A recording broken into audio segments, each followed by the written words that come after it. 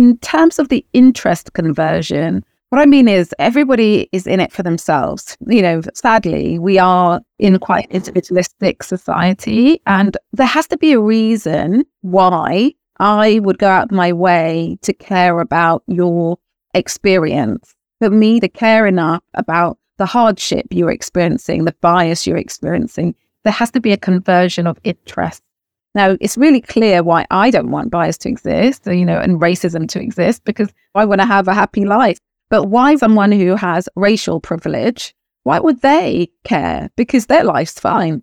And so that's what we need. We need interest conversion. If we think about the business case, according to the research, organizations with diversity at the top of organizations, they do 35% better.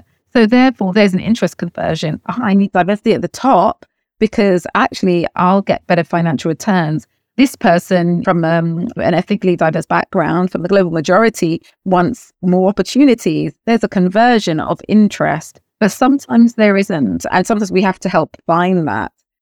Hi, my name is Nadia Nagamutu, business psychologist, coach, speaker, and founder of Avenir Consulting, which creates organisational growth and success via inclusion and diversity. We've been discussing the benefits that diversity brings to companies' bottom line performance for decades with more and more evidence. But there are so many questions organisations still have about how to achieve it. How do you create a culture where people feel valued for their uniqueness and the qualities they bring? I believe it's crucial to the future success and sustainability of every organisation that they find the answer to this question to make sure that each employee is not only supported but also appreciated. With this podcast, I aim to get some of the key challenges to creating inclusive workplaces out in the open and start uncovering the solutions to embracing a culture that cares for everyone. I'm going to be having conversations with some of the most inspiring people in different countries and across industries who are pushing the boundaries on inclusion and diversity in the workplace, from topics such as parenting in the workplace, ethnicity, age, gender, mental health, and all things inclusion. I want to create a movement to change society through sharing life experiences and creating more empathy and connection. Why care? I believe that once we have organisations and societies that accept and value everyone for who they are, we become healthier, happier, and better in our roles both inside and outside work. Hello, and welcome to episode 38 of Why Care. My name is Nadia Nagamutu, and I am your host. In this episode, I am delighted to welcome Jenny Garrett, OBE. Jenny is an award-winning career coach, leadership trainer, and author of Equality versus Equity, tackling issues of race in the workplace. Together with her team, she delivers impactful development to support women and those from ethnically diverse backgrounds to progress at work, as well as supporting majority group leaders to make inclusion happen. She's also co-founder of a social enterprise, Rocking Your Teens, which connects corporates with a pipeline of future talent. In this episode, we unpack the concept of equity, and in particular, shine a light on racial inequity. We discuss colorism and other subtle intersectional characteristics that create barriers to progress. Jenny shares a shocking story of racism she's experienced, and we also delve into more intangible ways racial inequity plays out. Jenny busts the myth of meritocracy and explains how everyone can gain from equity and inclusion. Enjoy. Jenny, thank you so much for joining me on Why Care. I'm so excited to speak to you.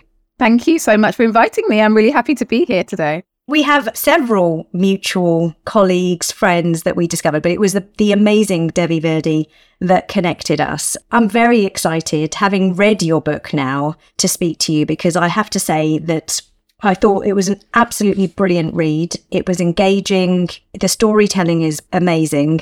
To be honest, this is a topic, equality versus equity, that comes up so regularly in the conversations that I have with leaders, and the confusion around it and what it actually means. And it's hard to articulate in a few words, hence why you've written a book, because I thought it needs the book. It needs the book. It's a complex topic and concept. So just by way of introduction, maybe you can share a little bit more about your background, your work in DEI, and also how you came to write Equality versus Equity. In terms of my heritage, it's from the Caribbean. My mum's from St. Lucia and my dad's from Jamaica. two Caribbean islands, but they both came to the UK in their teens, and I've lived in the UK all my life. As we know, people from ethnically diverse backgrounds, or the global majority, as I like to call us, we are a minority in the UK. And of course, that can lead to many different thoughts and feelings, from feeling excluded to feeling exoticized, etc. I found myself all my life, I think, in spaces where I've been one of very few,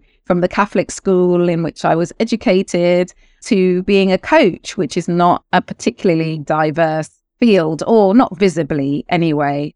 I think maybe I was always destined to do this work, but in truth, I think I resisted it. When I started my business many years ago now, I think when people said to me, do you want to work with Black women, for example, I would have said, no, I support everyone. I work with everyone. I didn't want to be put in a box. But as I've gone through my career, I've seen that more underrepresented groups, people who are from the global majority, actually, it's really important to make sure that they get what they need to be successful. And so this has become part of my passion and purpose.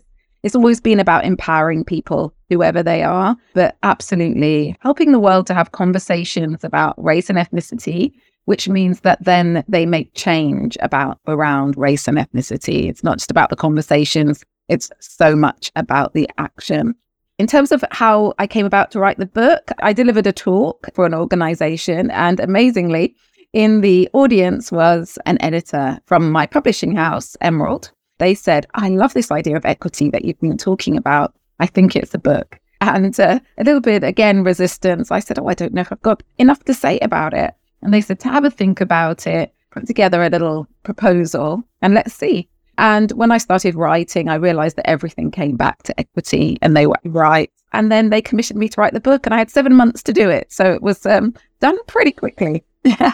How brilliant to discover that you have more to say on a topic than you thought. When you said that, it resonated with me, but, having written my book now, and when I had started sort of contemplating writing a book, I thought, surely I don't have enough to say. What would be so interesting that people might want to read? Yes. A whole book on this. And I think there is something really both rewarding and empowering in the writing process, where you just discover not just that you have a voice and some real clear thoughts and opinions about the topic, but also that you can convey that in a way that's engaging, and through storytelling and through examples of your own lived experience, of your own life. And that's what I really loved about your book. Thank you so much. It wasn't just joyful, it was also quite painful at times. Yes.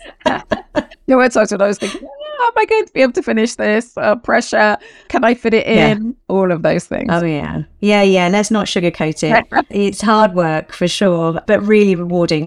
The title of your book is Equality versus Equity. So it seems like the most obvious place to start is if you could just give us some clarity about what that means. What is equality versus equity? Yes. So for me, equity is about understanding and giving those from underrepresented groups what they need to achieve equal outcomes. It's not focused on the inputs, it's focused on the outputs. And how do you do it? Through considering systems that disadvantage and finding ways to overcome them. So for me, just explaining that, when we think about equity, it's about getting to know people, taking an individual approach and saying, you need 3 training programs, maybe you don't need any. And with those 3 training programs that you get, you might then be at the position to be able to really match your other colleagues in order to go for that next role. So it's starting to understand that everyone doesn't need the same. Actually, it's a much more individualized approach, understand what people need to be successful. But it's also this thing about systems. It's about understanding what gets in the way. Some systems are written down and really clear, some are not. Accent bias is a big one. I definitely think in some organizations, at the top of organizations, there is definitely an accent bias. Yeah. And so there's an unwritten rule. If your accent isn't a certain accent, then actually it's very unlikely you'd ever get to that position. And so it's starting to surface these things so that then once we're aware of them, we can change them and do something about them. Yeah. And that's the value of really understanding the distinction Is the call then for leaders and people in general to be looking for the systemic inequities around them? Absolutely. But I think it starts at a very individual level. What I've noticed in organizations, because we run programs that are for people from the global majority to help them break through the glass ceiling, and also the programs support their line manager and support senior sponsors. So we're working at 3 different levels at the same time in an organization. Ultimately, the senior sponsors have the most power to change things. And so it's about illuminating to the most senior people what could possibly need to change. A lot of the time, they're the ones who put this in place in the first place, or what it is systems and processes that work for them. And so it's about helping them to see, oh gosh, this works for me. This really doesn't work for others. What can we do about that? Do we need that qualification? Or is it just because we've traditionally had someone with that qualification? Or do we need the skills or the ability to learn? Yeah, which is hugely uncomfortable. Obviously, to get your head around that reality, if someone is offering you some insight into a systemic inequity, it's easy just to go, oh, I don't know. I don't think that applies here. It's so intangible often to measure the inequity. And in your book, you specifically talk about racial inequity. Yes. Although you say that obviously inequity plays out across all diversity characteristics, but you're shining a particular light on racial inequity. What is it about racial inequity that people particularly struggle with? Yeah, I think there are many reasons. One of them is that you are likely to have a woman in your family. You may have someone who has a disability in your family, but a lot of people don't necessarily come into contact with people from different races and ethnicities. So immediately, the ability to step into someone else's shoes is more challenging. And also just that sense of otherness, easy to other people from different backgrounds to yourself when you never come into contact with them. So I think that's one of the starting points about why it's so challenging. But I also think there's a huge stigma around being called racist. We can say sexist so much easier now, but actually saying racist and racism, no one wants to have those words banded in their direction. And I think there's such a huge amount of fear around that people say nothing. And there's one last point which people often say to me, which is when I was growing up, I was told never to mention having a different skin color or coming from a different background or any of that sort of thing. So now people are having to unlearn years of being told to do one thing and now to do another. And for some people, that is really challenging. Yeah, it's really challenging. I do touch on that a little bit in my book where people are just so clear that the right thing to do is not see difference, not see colour, not see gender. And they really strongly believe it's a fundamental value of theirs that if they do see colour, then they must be racist. It's rude, it's disrespectful, it's, treating everyone the same, it's just seeing everyone the same. It's a really tough one for some people to get through if that's something they've been taught and they hold very deeply as part of their belief system. Yes, absolutely. One of the earlier parts in your book, you talk around colorism. And I was intrigued, I was curious really about, you say that you personally have benefited from colorism. Yeah. You say it's because of your medium brown skin and green eyes. Can you expand a little bit about what you meant by that? Yeah, it may be hard to explain in some ways, but definitely the lighter the colour of your skin in society generally, the more you're seen as beautiful, the closer you are to whiteness. And that can be the shade of your skin. It can also be about your features as well, the shape of your nose or the shape of your lips or the shape of your eyes. And there's a huge amount of research about this, about the fact that the closer you are to whiteness, the more you have advantages in society. White people are more comfortable with you because of the shade of your skin, your features, the way you talk, your hair. And the further away you are from that, the more it feels like you are different. And absolutely, I think that I could not say that I have not benefited because I must have done. I can't specifically say someone said, because of the shade of your skin, I'm going to invite you into this meeting. But I absolutely know it will have helped me in some ways. It would have made me accessible, more appealing to people who feel that the darker skin is not appealing, less threatening, all of those things, which mean that I'm more able to step in a door.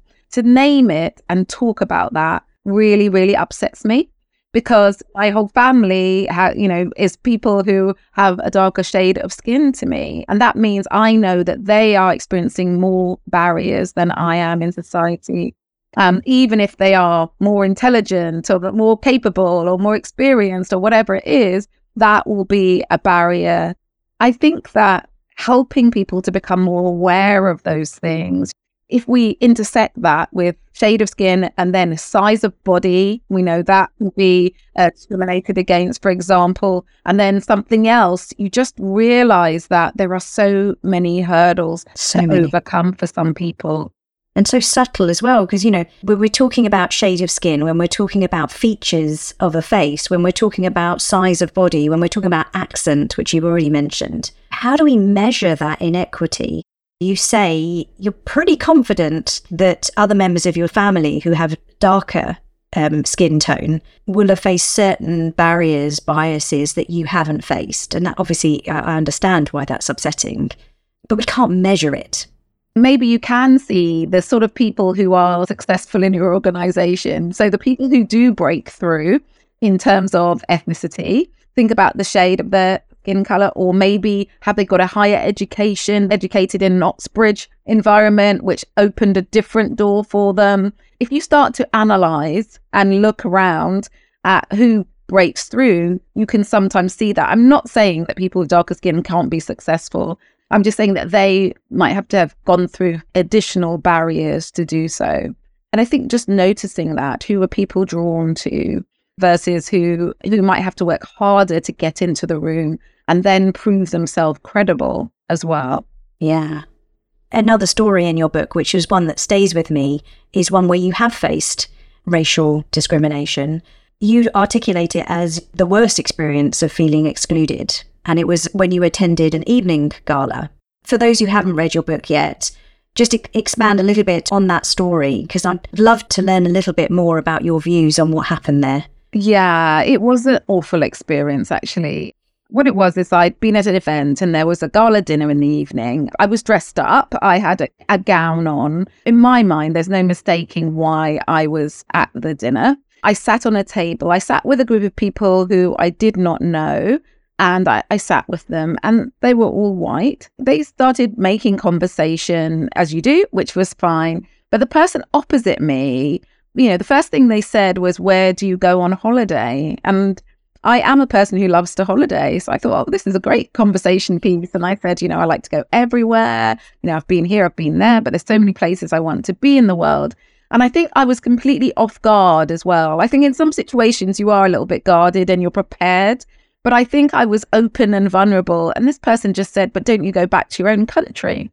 So I thought that's a strange thing to say. And I said, "Oh, my family are from the Caribbean. I absolutely have been back to the Caribbean, but it's not the only place I'll go because there's a whole world out there." And then he proceeded to tell me that I should go back to my own country and didn't know why there were so many people of my background here and would we be more comfortable elsewhere. Now, that was quite offensive. Actually, I missed out the first thing that he said to me, which was, "Are you catering staff?" Oh, gosh. When I'm sitting opposite him in a gown. He wanted to offend you. He was making a point through that. Yes. It wasn't a serious question. Yes. Well, yeah, we never know what's going on in someone's mind. But yes, it felt like that. So I had those comments and I was feeling very uncomfortable because I was thinking you're being outwardly racist to me.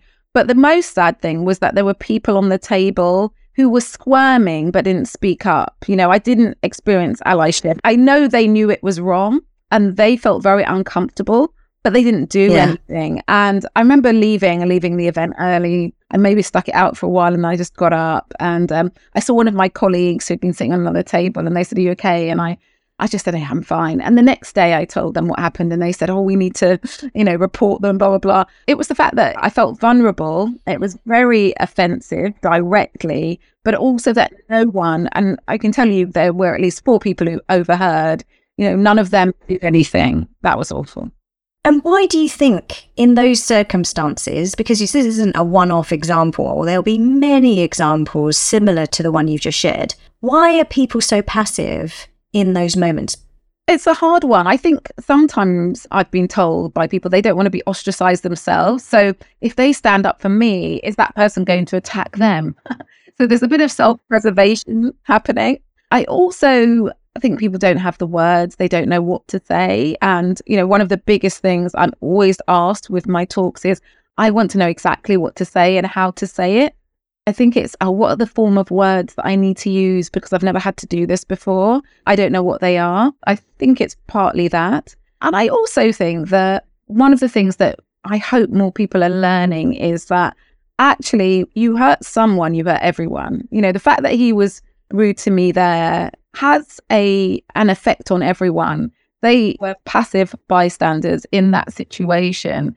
And perhaps they went home and felt a little bit bad about themselves, even though they didn't do anything. There's always a cascading thing. By hurting me, my pain is everyone's pain. And I love the way that you frame that from an outward appearance, it looks like the target was you, but actually it isn't just about you. This is much broader. And as you say, that attack, I call it an attack, affects so many more people. Yeah. So many more people. And in that moment, if you were to have had someone say something, what would they have said or done that could have helped in that moment? I think anything would have been okay. I think if they just said, can we move the conversation on?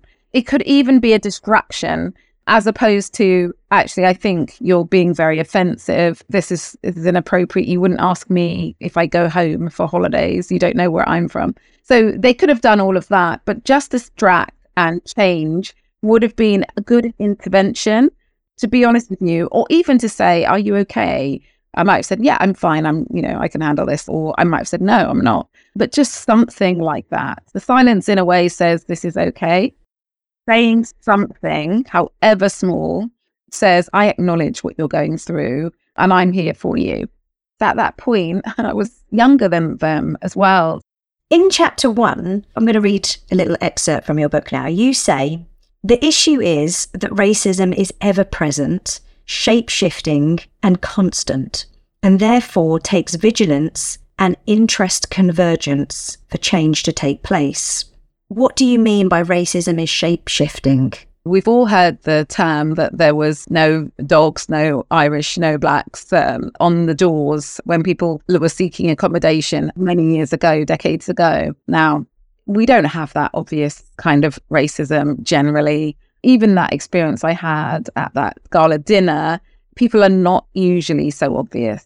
Now It's much more subtle. Those microaggressions, subtle bias, who gets these stretch opportunities, who's considered talent, who's given a second chance. I've got an example for you. I was in Romania last weekend and I didn't see one other person who was black where I was in Romania. And as I came into the airport, I was asked so many questions that my person who was accompanying me, who was not black, wasn't asked. I was asked why I was there, what the name of the venue I was visiting was, when I was leaving, and I had to prove evidence that I had a ticket to leave the country.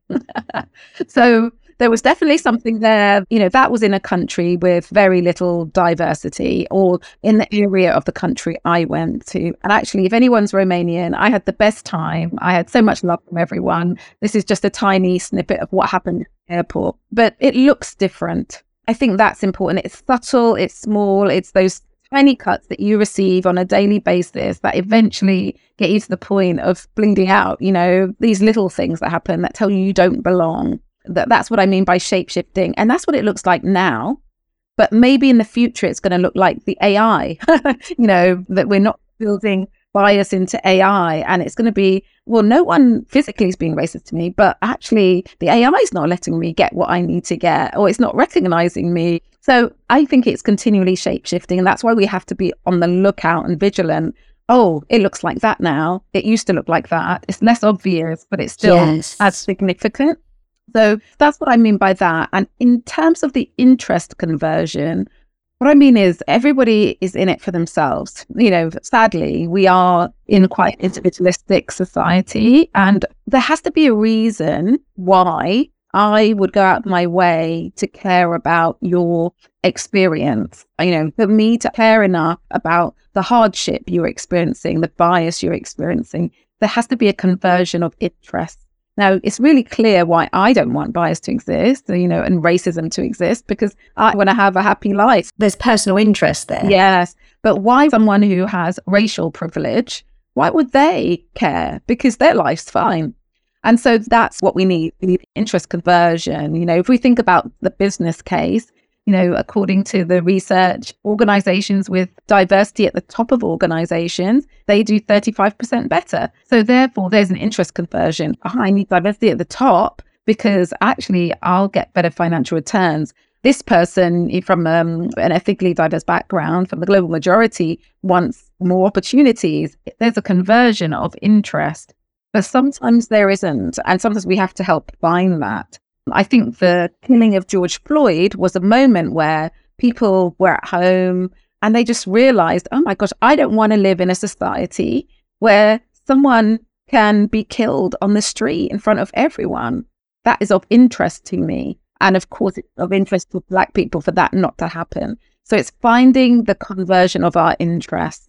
And I love that concept because in a number of conversations around this kind of zero-sum game where you win, I lose, and how we create that conversation or that mindset shift, which is what you call it, that's what's necessary, a mindset shift, so that people don't feel like they're losing out, but that indeed it is within their interest too, to create a world where things like being killed on the street for doing absolutely nothing, it doesn't happen.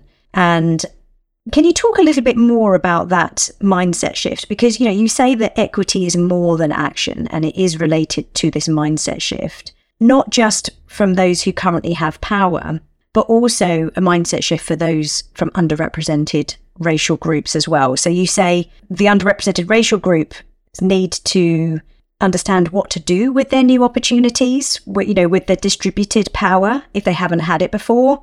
And those who currently have power need to have that mindset shift to let go of the advantage that they previously had without feeling resentful. And for me, that was sort of the key 3 words of that sentence, without feeling resentful.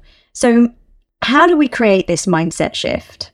Yes, I use the analogy of a seesaw and the sort of imbalance of power. That some people are very powerful, they have the weight. Other people have less power and they're sort of high and dry. And when we start putting the sandbags on to even things up a bit, that's when we can experience some fear and some resistance. If I've always had opportunities, if people have always opened the door to me, and now I see them opening it for someone else, I can think, well, I've lost out on something. I'm losing out. I've even had conversations with people who say to me, I'm a white man, there's a target on my back. Yeah, people have felt very much attacked by this. And so I think for me, it's really about being really clear on what this is. It's not saying we want to be better. In fact, no one is better than anyone else. People are different to each other. It's saying we want some people to get an opportunity. And that opportunity may have always come to you, and it might not always come to you now. It might also go to someone else. And how I really think about this is to understand privilege. And I know a lot of people are very uncomfortable with that word. Yes. You can have racial privilege, just like I was talking about the privilege of the shade of my skin, actually, but also understanding that you have power in different situations. Instead of thinking about it as a burden, as a cross to bear, as something difficult, to understand that you can use that power with humility. So I'm a straight woman, okay? But in spaces where I am with people from the LGBTQ plus community, in those spaces, I can really show up and use my privilege because I'm not being discriminated against because of my sexual orientation. And in those spaces, I can be there for them because I won't lose anything, because I don't have to talk about my sexual orientation, or it's about those people who have fear, who are resistant, to say, actually, gosh, you know what? I'm in a really great position. How can I share that with humility to help other people? And that is the big mind shift. It's saying, actually, I've got nothing to lose. I've got an abundance that I can share with someone else, and it's going to really help them. And when you help someone from a different background, you're often changing the course of their life and their family's life. It's an amazing legacy that you can leave. Number one is that you will not lose. Actually, no one has to lose. Everyone can gain. I think about it sometimes like families. I've only given birth to one child, but I know lots of people who have more than one child. And it's not that there's a finite amount of love. The love grows exponentially for the next child. It's not, oh, there was this much, there was an ounce of love. Now I've got to share an ounce between two. So they get half an ounce each. No, they both get an ounce of love. Instead of thinking with this scarcity mindset, we can think there's actually an abundance that we can give. And it doesn't mean anyone loses. It means we all start to win. So that's what I think is the mindset shift. Yeah, that is needed in those who typically have had power, opportunities. And I think the other side, which is those who now, oh gosh, I've got an opportunity. Oh, what do I do with it? This is unusual. I think is to manage the lack of trust and fear around it. I think if you haven't had those opportunities in the past, you can think, oh my goodness, they're going to take it away at any moment. There's some cynicism and distrust there, right, with the system. Exactly. So I think that's a big bit, the trust, but it's also like, what happens if I make a mistake? I'm going to fall right back down where I was before. The consequences of my mistakes are going to be so much bigger than someone else's, because actually everyone's watching me. Everyone's giving me this opportunity, but they're also watching to see what I do with it. So there can be a lot of pressure, a need to feel that you have to be perfect, which is, none of us are perfect, and it's not really possible. So those unrealistic expectations can be a real challenge as well. When we think about learning to take the opportunity and make the most of it, a terrible thing about it is that people often then think that they are the token. I've heard that so many times. If you start to believe that does really undermine you, because you question yourself in terms of your ability. Anyone who thinks like that, I always say, just go for it. I think that we can step into spaces and prove people wrong about us. And whatever their motivation for giving us the opportunity, it doesn't matter for me. Grab the opportunity and show that you deserve to be there. It's a tough one, I think. There's a number of things you've named there, but that last one, I've had so many women in particular just saying, the last thing I want is to be given a job as a token gesture. I want to be given an opportunity because I deserved it and for my talent and my capability. And the issue here is obviously what we're talking about is so invisible. Often these decisions are made without real clarity of what the underlying bias is or was. So I hear you that if opportunities come your way, grab them and demonstrate that you can. But it's not easy, because that's another inequity that you've just named there, which is that, for example, if we're talking about a Black woman, she will have that concern that she now needs to prove that she can do it, and the pressure that she put upon herself as a result of that. Whereas a white woman, for example, or a white man, just won't necessarily have that narrative. That's her, the Black woman's lived experience, which is why she's playing that narrative over and over in her head, and will be a detriment to her self-worth and her self-belief and her confidence and potentially her ability to actually perform really well and fulfill her potential in that role. What do we do with that? Yeah, I agree. The reframing that I do around that is that meritocracy is a myth. The fact that everyone wants to get a job on their merit, sadly, we know that lots of people get jobs because of who they know, not necessarily what they know. And they get opportunities and extra opportunities because of who they are. So the research tells us that men are often recruited on potential, women on track record. So I've got to prove myself over and over again to get the same opportunity that you got just because you have potential. And so when we fall into that argument, I need to get my role on merit, we're discarding the fact that so many people have got their role not on merit, and they've got into the role and they've either proved themselves or they've not, and they've had to leave the organization. And so we're setting the bar higher for ourselves than other people are setting for themselves. Again, the research says that those of us from the global majority are usually overqualified. We stay in roles too long. We're getting more and more qualifications, experience, knowledge, and we've got more than enough to step into the opportunities that come our way. Yeah. You tell a really powerful story of a boy, and who obviously grows up into a man, called Albert in your book. And you explain his experiences at childhood, through school, through into employment, and the cumulative impact of those experiences on his self-belief, his motivation, his outlook on life. Could you just offer a very high level kind of why you decided to offer this picture of Albert's life? Yes, I think I was just thinking, what's the way to try and explain this? Because my book is really for sort of managers and leaders, and I wanted to help them understand that there's more than what meets the eye.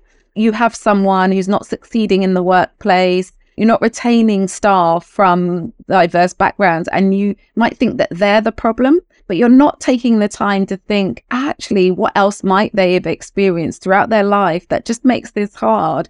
And your cultural awareness might not be there. And I just wanted to give an example of what the awareness could be like for, if you had that bit more knowledge, what might you consider differently?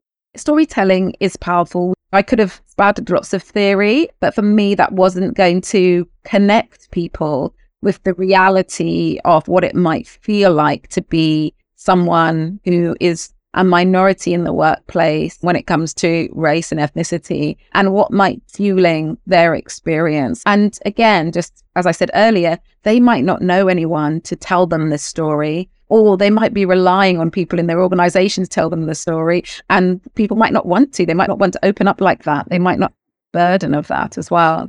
Because I love the story really sheds light on some of the how the experiences shape Albert, in this case, how he views the world, and actually his deteriorating kind of self-belief as a result of all those microaggressions, all those, how people have perceived him in his life and the barriers that have been put in place. It dissolves any kind of ambition and drive that he has. And so what you get isn't his best self at the end of it. What do line managers do if they're seeing the outcome of all of those lived experiences and that cumulative impact, but they don't understand what's behind it? What ideally would happen in that situation? Yeah, I think you need to move beyond what's surface and get to know the person. That ideally is what it's all about. It's a human to human experience. Everyone's experience will be different, but to get to know someone, to be open yourself with your own vulnerabilities so that the person can see that you are human too, and just start to have conversations. Just start to get to know the person, really understand what's beneath what they do. I give the example in the story of Albert actually having an unwell parent and wanting to look after them. To understand culturally that that's a really natural thing to do, rather than, some cultures, they won't put their parents in a home. They think it's their responsibility to look after their family members. Once you understand that, then you look at it differently. And I think it's about understanding the person, understanding culturally where they're coming from, what their experience has been, and then thinking about, what do I need to do to create equitable outcomes for this person? So it does mean you've got to invest time, energy, and you've got to be open to what's said to you, which you might not like, because it might not all be positive. You've got to be open to the fact that you may have made a mistake yourself in the assumptions you've made or things you've said and done. And this willingness to really see the person for who they are and what they bring, but also come at it from a really positive place. Difference is to be appreciated and adds value to everyone's life. So rather than trying to squash the difference, ask people to assimilate, think that it's difficult because there's difference, think about the richness that it brings. It's listening, it's communicating, it's being humble. I definitely think that it's also about openness. And I found in my experience with my coaching particularly, that there are some quite senior leaders who have quite diverse backgrounds that you wouldn't expect, have had experiences that you wouldn't expect, and they're not willing to be vulnerable to let people in their organization know. It might be I had a working class upbringing. It might be I had a parent with mental health issues. So when they're not open, it doesn't role model that openness for their staff. Yes, I also touch upon that, in organizations beyond discomfort is when all leaders feel able to share their stories, role model, through vulnerability, through that humility and asking questions and being open, but also being open to receive as well. That's a special type of organisation where you've got the majority of leaders leading in that way. Speaking of my book, and as we are coming to the end of our conversation, I'm asking this to all my guests in this season. What has been the most uncomfortable thing that you've had to manage in yourself or address as an inclusive leader? How did you navigate the discomfort of recognising something in yourself in order to be a more inclusive leader? Right. It's a really interesting question. Yeah, so I think that I'm having to rewire my brain around pronouns. I see someone and I automatically assume their gender and their pronouns. And I really I hear what their pronouns are, if they're different to what my brain has told me they should be. Sometimes I make mistakes around that. And I'm really working hard on it because I know it's hurtful when I do that. And I will apologize. I will accept my mistake. But I think that's probably one of the areas where I really need to, work on these ruts and grooves in my brain that could keep fast tracking me to the wrong place. And I don't want to hurt people. And sometimes I say it and then someone will have to say, oh, they. And I think, oh, gosh, I didn't even realize I did that. I hear you. It resonates with me as someone who is heterosexual and cisgender. It's a challenge for me to stop my brain, exactly as you said, from just going on autopilot and just making an assumption, and exactly the same. And I've experienced it and I felt awful. And one of those people who replays a moment over and over and again. So afterwards it will stay with me where I was like, oh my goodness, I can't believe you made that mistake, And maybe as a DEI practitioner, I am harsher on myself because I feel like I shouldn't be making that kind of mistake. But of course I am, and we are only human and need to be a little bit more compassionate and kind to ourselves, whilst also trying our best to learn and practice. Well, Jenny, it has been amazing chatting to you. I feel like I only scratched the surface of your book and everything that's in there. I genuinely couldn't recommend your book more highly. If people wanted to connect with you on social media, where can they find you? Yes, LinkedIn, just Jenny Garrett. Twitter is Jennifer Garrett, and Insta is Coach Jenny Garrett. Or just go to my website, jennygarrett.global. Excellent. Well, everything that Jenny and I spoke about today is going to be available in the usual place on our show notes page, avenirconsultingservices.com, under podcasts. Thank you so much, Jenny, for your time, for sharing your stories and all your advice and insights. And thank you for your book. Thank you for joining me. It's been an absolute pleasure, and good luck with your book. Thank you. That concludes episode 38 of Why Care. This was a particularly powerful conversation as it illustrates some of the deep systemic inequities in today's society. I believe that if organisations show courage to have the much needed conversation around creating equity, we could move forward at a greater pace. Do let Jenny and I know what you thought of today's show. You can find me on Insta, LinkedIn and X, formerly Twitter, with the handle @Nadia Nagamutu. If you're a Why Care fan, then you probably have picked up by now that I have written a book. It's called Beyond Discomfort, Why Inclusive Leadership is So Hard and What You Can Do About It, and it's out in March 2024. You can pre-order your copy on Amazon. As always, I really appreciate your support of this podcast through leaving a review on whatever platform you're listening and spreading the word by sharing it with your friends and family. Huge thanks to Mauro at Kenji Productions for editing this podcast, and Glory Olibori for supporting with the show notes and getting it out there on social media.